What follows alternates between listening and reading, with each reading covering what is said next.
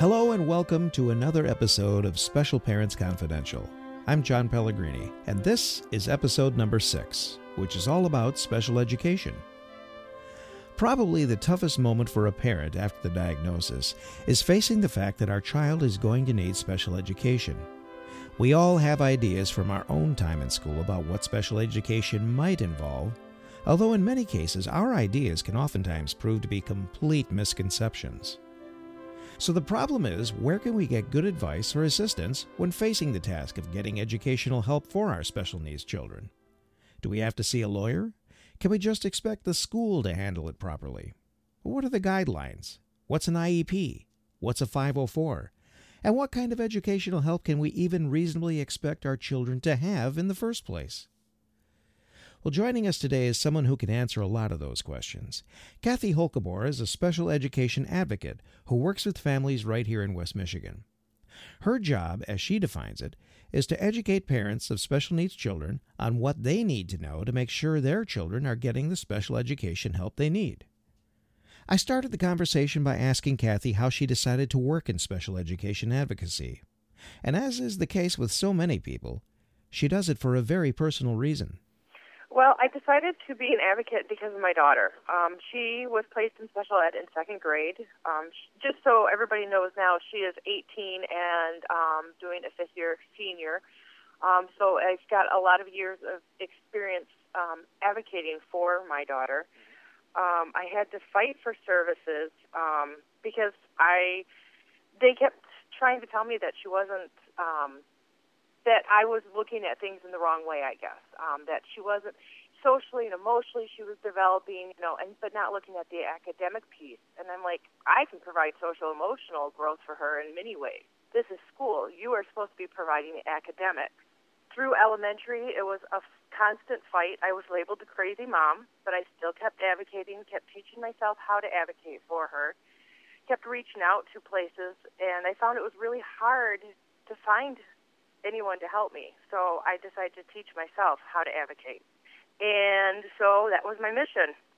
By the time she was in sixth grade, I finally had her in the appropriate programming. She was starting to progress in the right direction. Had a corrected diagnosis, which was a big help too. And then I just kind of kept going from there. And by the time she was in eighth grade, I was actually working as a paid advocate for a state organization that is no longer in business, but that I was able to teach myself how to become an advocate and then be able to work to that level. And once that organization closed, I continued to keep advocating because this became a very strong passion for me. I love helping families to navigate the system. Right, yeah. So I guess what I would like to know, and what probably a lot of people need to know, of course, is how exactly the special education system works. We hear terms like IEP and 504, and of course, if you're just starting out, like many parents are, you don't know exactly what that means. And what are the differences between those two programs? Well, the main difference between them is an IEP falls under IDEA 2004, which is the Individuals with Disabilities Education Improvement Act of 2004. Mm-hmm. And that is paid for under special education dollars. So that's a whole separate federal program. Section 504, or as people usually just call it, is a 504 plan. But Section 504 of the Rehabilitation Act of 1973 actually falls under general education. Oh. And that's where those dollars come from to cover that.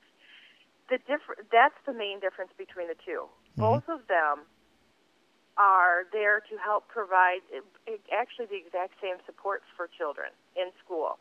The districts really struggle with 504 because it comes out of their general education funds. Mm-hmm. So they will a lot of times they tell families that you can't have that under a 504.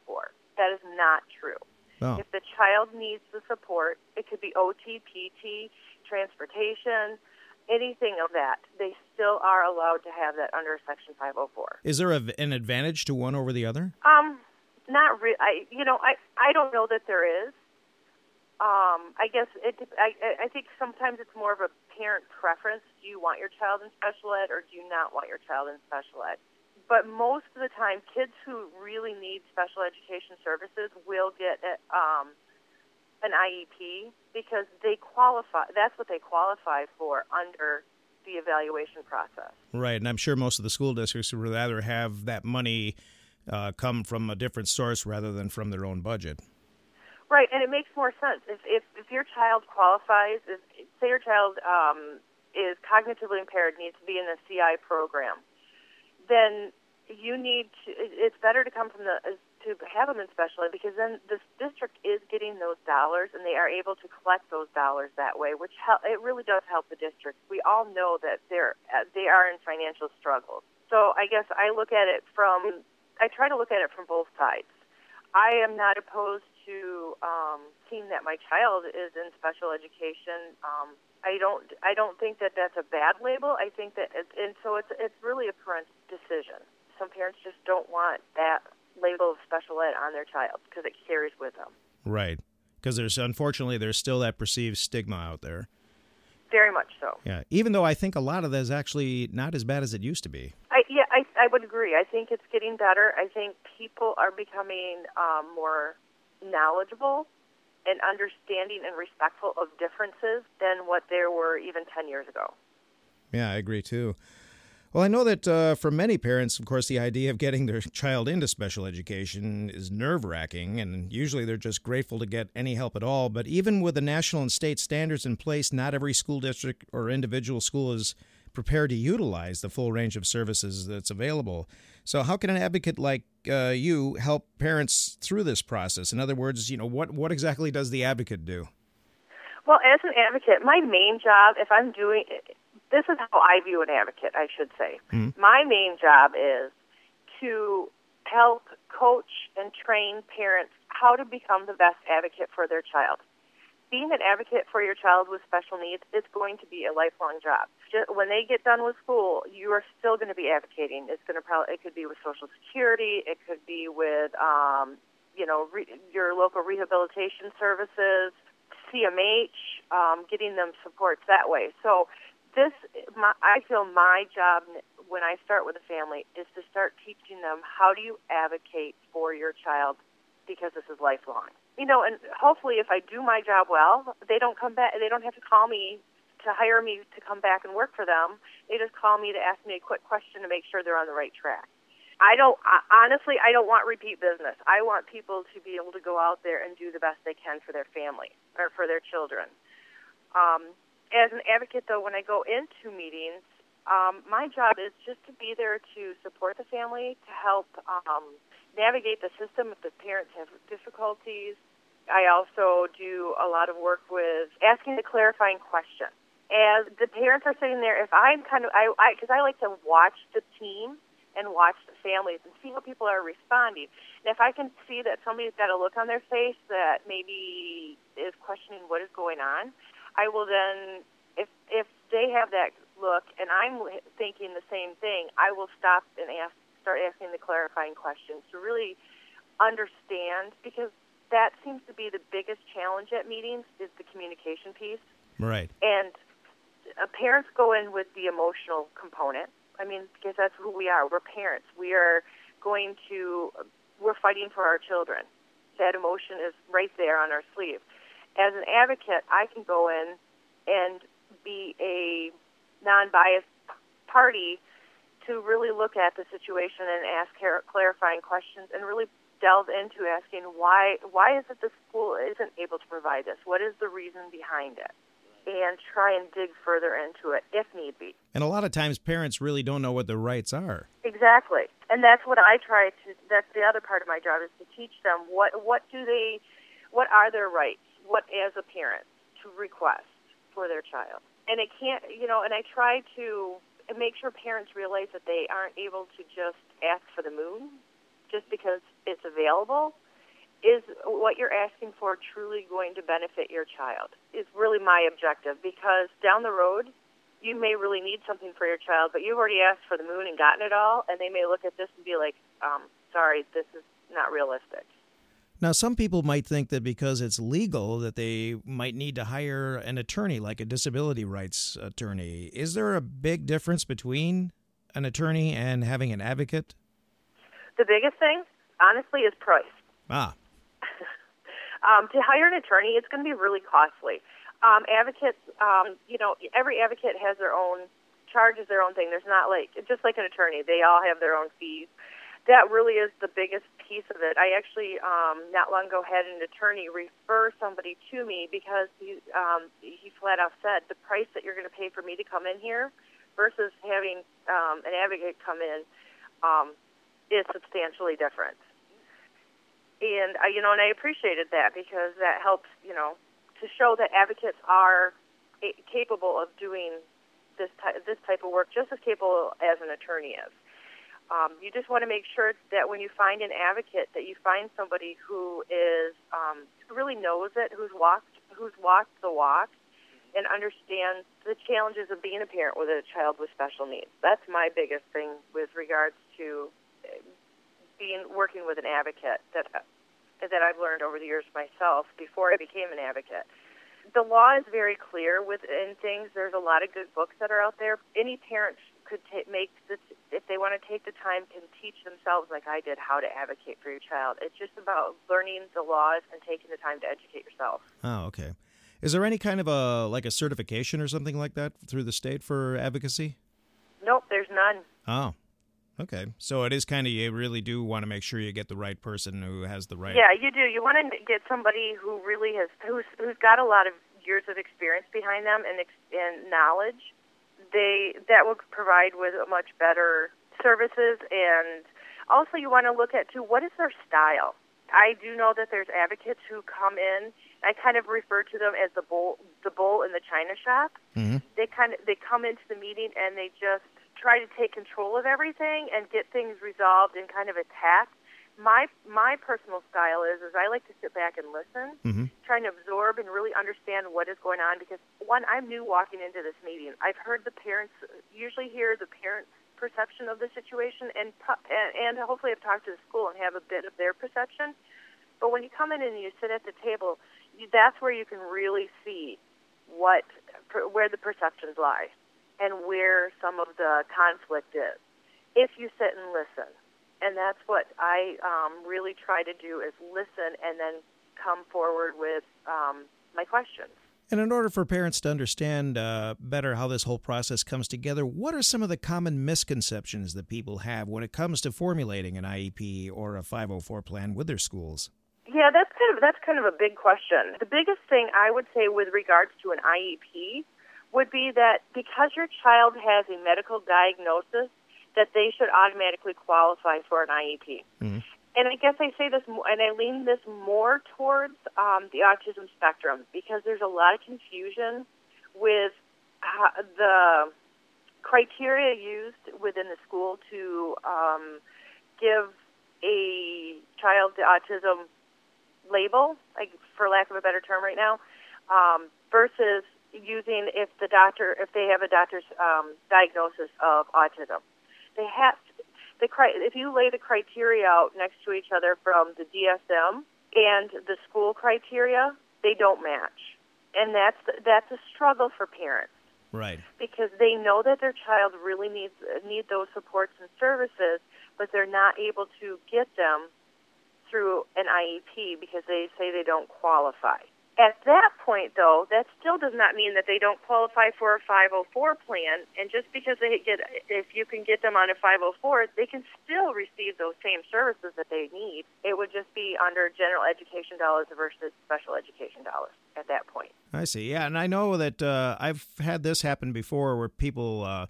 medical people have taken a look at some of the forms that they're supposed to fill out for the state or of education, and I've had at least a couple of different doctors say to me, where did they get these standards? Because we don't use them. Right, and it's a real challenge because medical doctors don't understand it either. Mm-hmm. So then, because the doctors will a lot of times tell the families, well, okay, with this diagnosis, you really should be getting special education services. And that can be from, and the other big one would be ADHD. Right. But just because they have those diagnoses does not mean that they qualify for special education services. And that really is probably the biggest struggle for parents. Oh, yeah. Yeah, because I remember I had one doctor specifically say, these standards are from 30 years ago that the state is using. We don't use that anymore. So it depends, I guess, upon how often they change their standards or upgrade. Yeah, and I know that the standards have not been changed within, like, the autism area, and a lot of them haven't really been changed much over at least the last 10 years, 10 to 12 years while I've been doing this. Right. So unfortunately, they don't always keep up with the current information that's out there.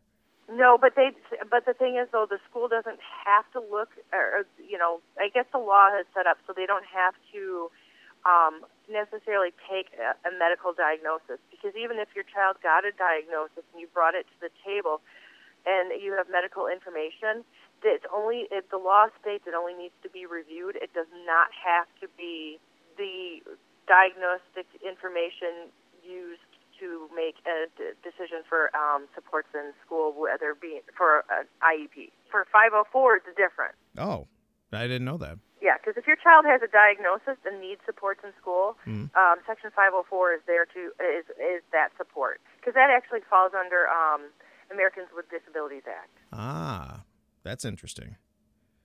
So that is definitely an area where an advocate would be of a great help in order to solve those problems.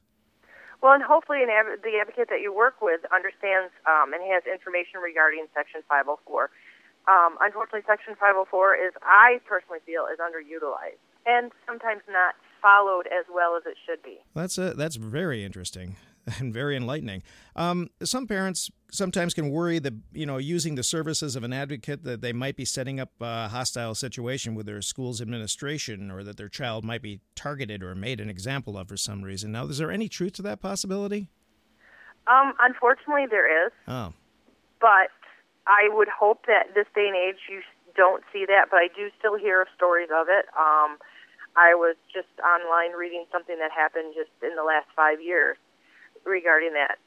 Really what that falls under is retaliation. Right. And retaliation is a civil rights violation. Ah. Now, in order, though, to do that, you're going to have to really have proof. Yeah.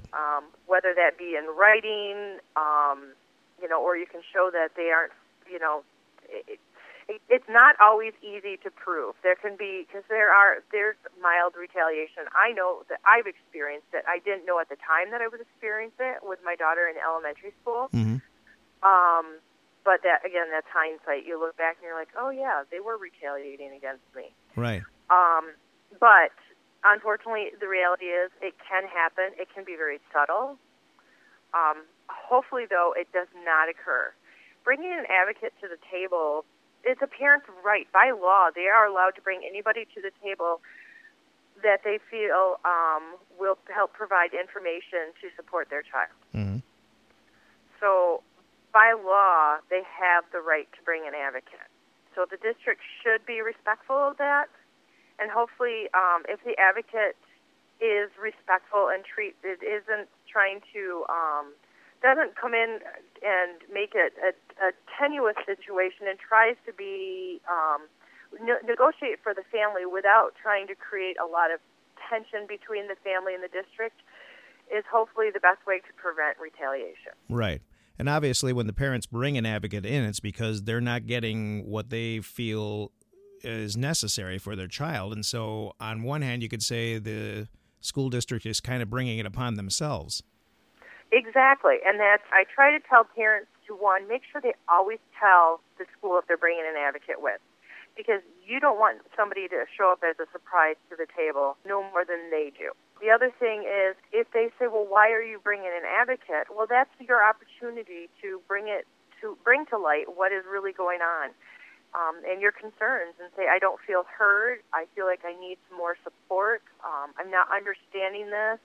Whatever it may be. And so then at least that way they understand. They may not like it, but at least they understand and know why you're bringing an advocate. Right. So you try to diffuse the situation before it happens.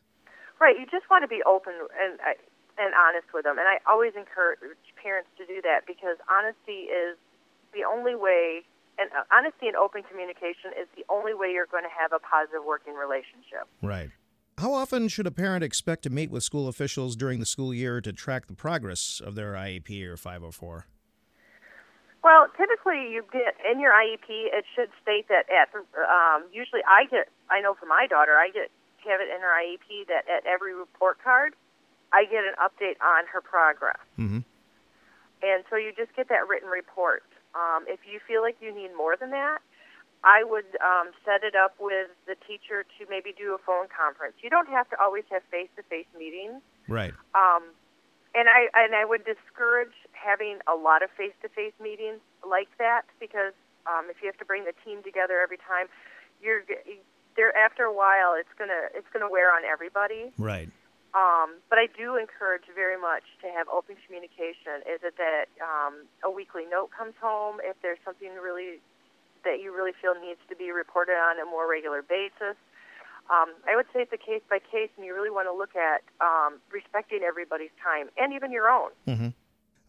Now, once an IEP or a 504 plan is signed off on and put in place, can parents ask to have them modified at other times during the semester or school year in order to accommodate new findings or diagnosis, or do they have to wait until the next annual meeting? You can have a meeting. I would suggest, though, if you've got a new diagnosis, talking to even the psychologist or the social worker to see, okay, realistically, is this new diagnosis going to change placement? Is it going to affect the child's IEP in any way? If the answer to that is no, I would honestly say at that point, hold off until the next IEP. Just because my philosophy is I'm going to make sure I want them to know that when I ask for an IEP, that there's really a reason for an IEP. I'm not calling it just because I want to call an IEP and address every little issue. There could be times that you get, maybe a diagnosis is added, and it really isn't going to change anything, but you do want to eventually get that put into that IEP, because the more information the next teacher has or the next school district has, the better it is to have documented for your child. Yeah, because that's what I was thinking, because in many cases, kids will already be in school just getting general special ed help, and then finally the parents later get a much more accurate diagnosis, depending upon what they have or their degree of severity.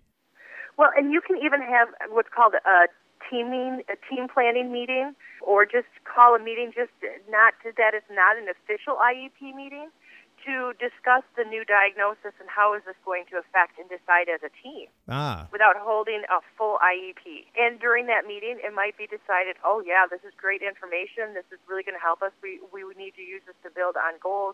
You can do one of two things. You could do an addendum right there and add it and then add goals or things into the IEP, or you can say at that point the team may say, okay, with this new information, this is what we need to do, and then start maybe do some further additional testing.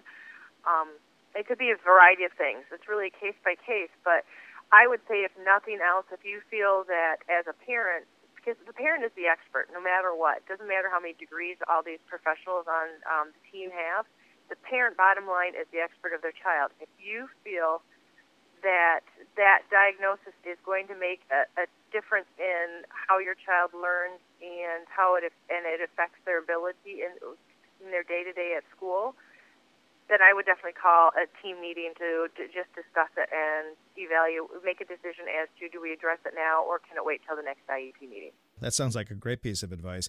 Another one I have for you is sometimes the goals of the IEP or the 504, while helpful sounding in tone, can wind up being deliberately vague. So how specific can parents expect these goals to be? For example, should there be dates of expectation for grade points or certain improvements set with the goals? Goals need to be clear and concise. There needs to be a way to collect data to show that the child is making progress. Mm-hmm. Because with everything within special education is data-driven. So with regards to an IEP, those goals there needs to be a way that shows the frequency of the collection of data and how they're collecting the data. And at what point is the goal considered successful? And, the one thing I always tell families, too, don't ever expect 100%, because you and I can't do 100% of everything all the time. So never expect that your child should be reaching 100%. If they say 4 out of 5 or 3 out of 5 and they consider that to be successful, then you know what, realistically it probably is. Right. Because, you're talking at 80 or 90%. And that's about average for anyone anyway. Exactly, because it's impossible. Nobody's perfect. And with a 504 plan, the same thing should be done there. The goals within a 504 plan, though, are usually they don't write goals like you do in an IEP. Ah, okay. A lot of the 504 is more of the accommodations. But, too, you want to track and see, are the accommodations actually providing the support that child needs? So you do want to look at how are you going to track that to show that these supports are, one, that they're needed, and two, that they're doing what they should be doing, or is it that the 504 team needs to come back together and review these accommodations and adjust them to better match the student? And a little follow-up on that, too. Should there be specific instructions about what happens if the goals are not being met within the targeted time? Well, there really isn't specific instructions. I guess at that point, my question would be is, if the goals aren't being met, why? Are the parents, the parents need to be asking this question. Is it, there's a few questions I thought of with regards to that, and is it that the goal is not being addressed by the staff? I mean, do they not have the tools needed to meet that goal? Is it the student isn't actually ready to meet that goal, because the goals are written for a year? So maybe that goal, they have to build on goal 1 and 2 before they hit 3. And if they still, and so you have to really look at it and ask questions and ask the staff the question. Right. What specific reason is this goal not being met or addressed? And take it from there, because it's that conversation. You really need to have that with the staff to understand. Now, different states have different standards as far as special education programs in the public school systems. And, of course, we're here in Michigan, and you primarily deal with Michigan law. Are there any websites that you could recommend for parents to get good information about IEP and 504 programs in other states and other school districts around the country? Yeah, one of the things I would recommend is the PACER site. You can find every state by law has to have a parent trainer center. And the PACER site PACER is like the national website. It's the PACER Center, Assistance for Family. I'm reading this wrong. I apologize. PACER Center, Assistance for Children with Disabilities, and it's pacer.org. Okay, that's PACER? Yes. Okay, pacer.org. Correct. Okay. And this website, you should be able to access, the National Parent Center Network. And in there, you can get technical assistance. You should also be able to find out within your region who the Parent Trainer Center for the state is, and that would be a starting point to be able to find information regarding your own state.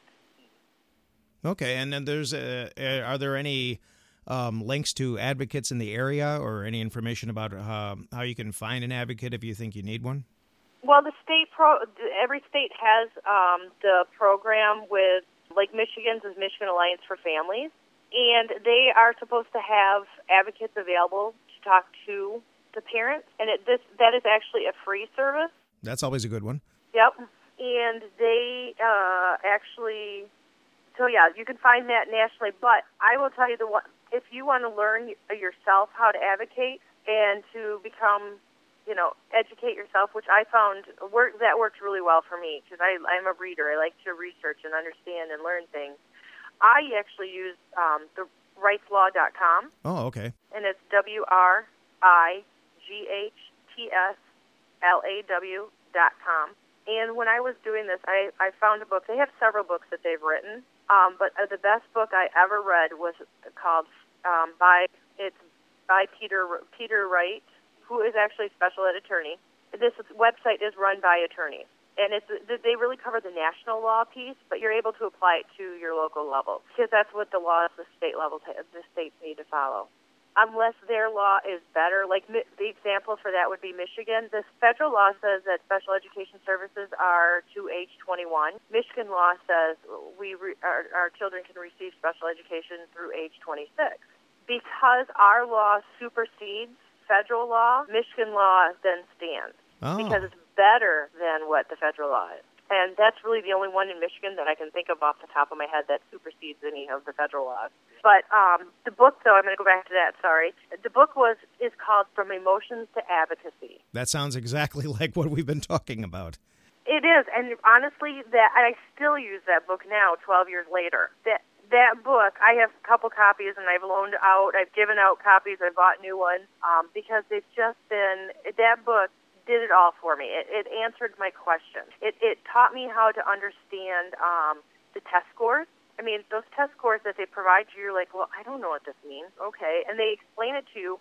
But when you're sitting at the table trying to understand and process everything they're throwing at you, you then sit there and you walk away and you digest it and you remember about a third of what they've said.